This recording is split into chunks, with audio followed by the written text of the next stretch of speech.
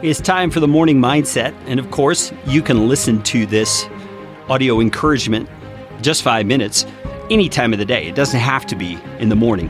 But I call it the Morning Mindset because I believe I've just learned from my hard-earned experience as a 50-year-old man that every morning I have the opportunity, and by morning I mean when I wake up after sleeping overnight, I have the opportunity to intentionally, purposefully, with great determination, set my mind in a certain direction. If I don't take the time to do that, it's going to happen by default. I'm going to, by default, fall into whatever pattern of thinking is most consistent for me or most natural for me. And I believe because we're all fallen human beings, that's going to be in a sinful direction. It's going to be in a selfish direction. It's going to be a direction that doesn't think about the well-being of others, but thinks mainly about my own well-being. Now that leads us into the topic for today. Yesterday, I introduced this idea that each of us has not only the opportunity, but the responsibility to serve others as an example or a mentor. You might think of it as a role model. And that each of us actually plays that role in the lives of others around us. And I brought up that we're going to be looking at 1 Thessalonians chapter 1.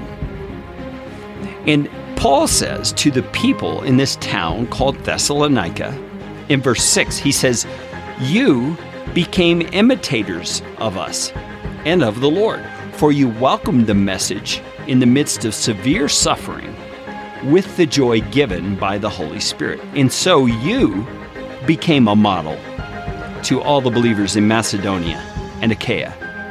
The Lord's message rang out from you not only in Macedonia and Achaia, your faith in God has become known everywhere.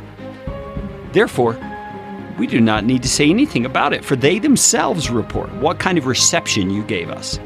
They tell how you turned to God from idols to serve the living and true God, and to wait for his Son from heaven, whom he raised from the dead, Jesus, who rescues us from the coming wrath." So do you see, there were actually two levels of role modeling that happened there. First was the example that Paul and his associates had when they first came to the town of Thessalonica. Paul says, you readers, you Thessalonians, you became imitators of us and of the Lord. So let's stop right there for a second. It is entirely appropriate and is not a proud or arrogant or haughty thing to think that there are others in your life who should become an imitator of you. Just let that settle for a minute. It's okay for you to think, I want others to model their lives after me, but gosh, man, doesn't that require that we are seriously working on our own life? Yeah, absolutely. It requires that we are taking seriously the change that Jesus has brought about in our lives and our responsibility to progressively live it out with greater and greater effectiveness. Now, of course, the Holy Spirit is in us to help with that. And in fact, he's the one who does the work. We learn that in Scripture as well. But it requires our willingness and our cooperation and even our eagerness to pursue that. And right here, I have to say, many of us as believers hear that kind of thing. We hear the kind of work it's going to be a role model or to become an example to others. And we bail right there. We just say, no, that's not for me. That sounds like way too much work.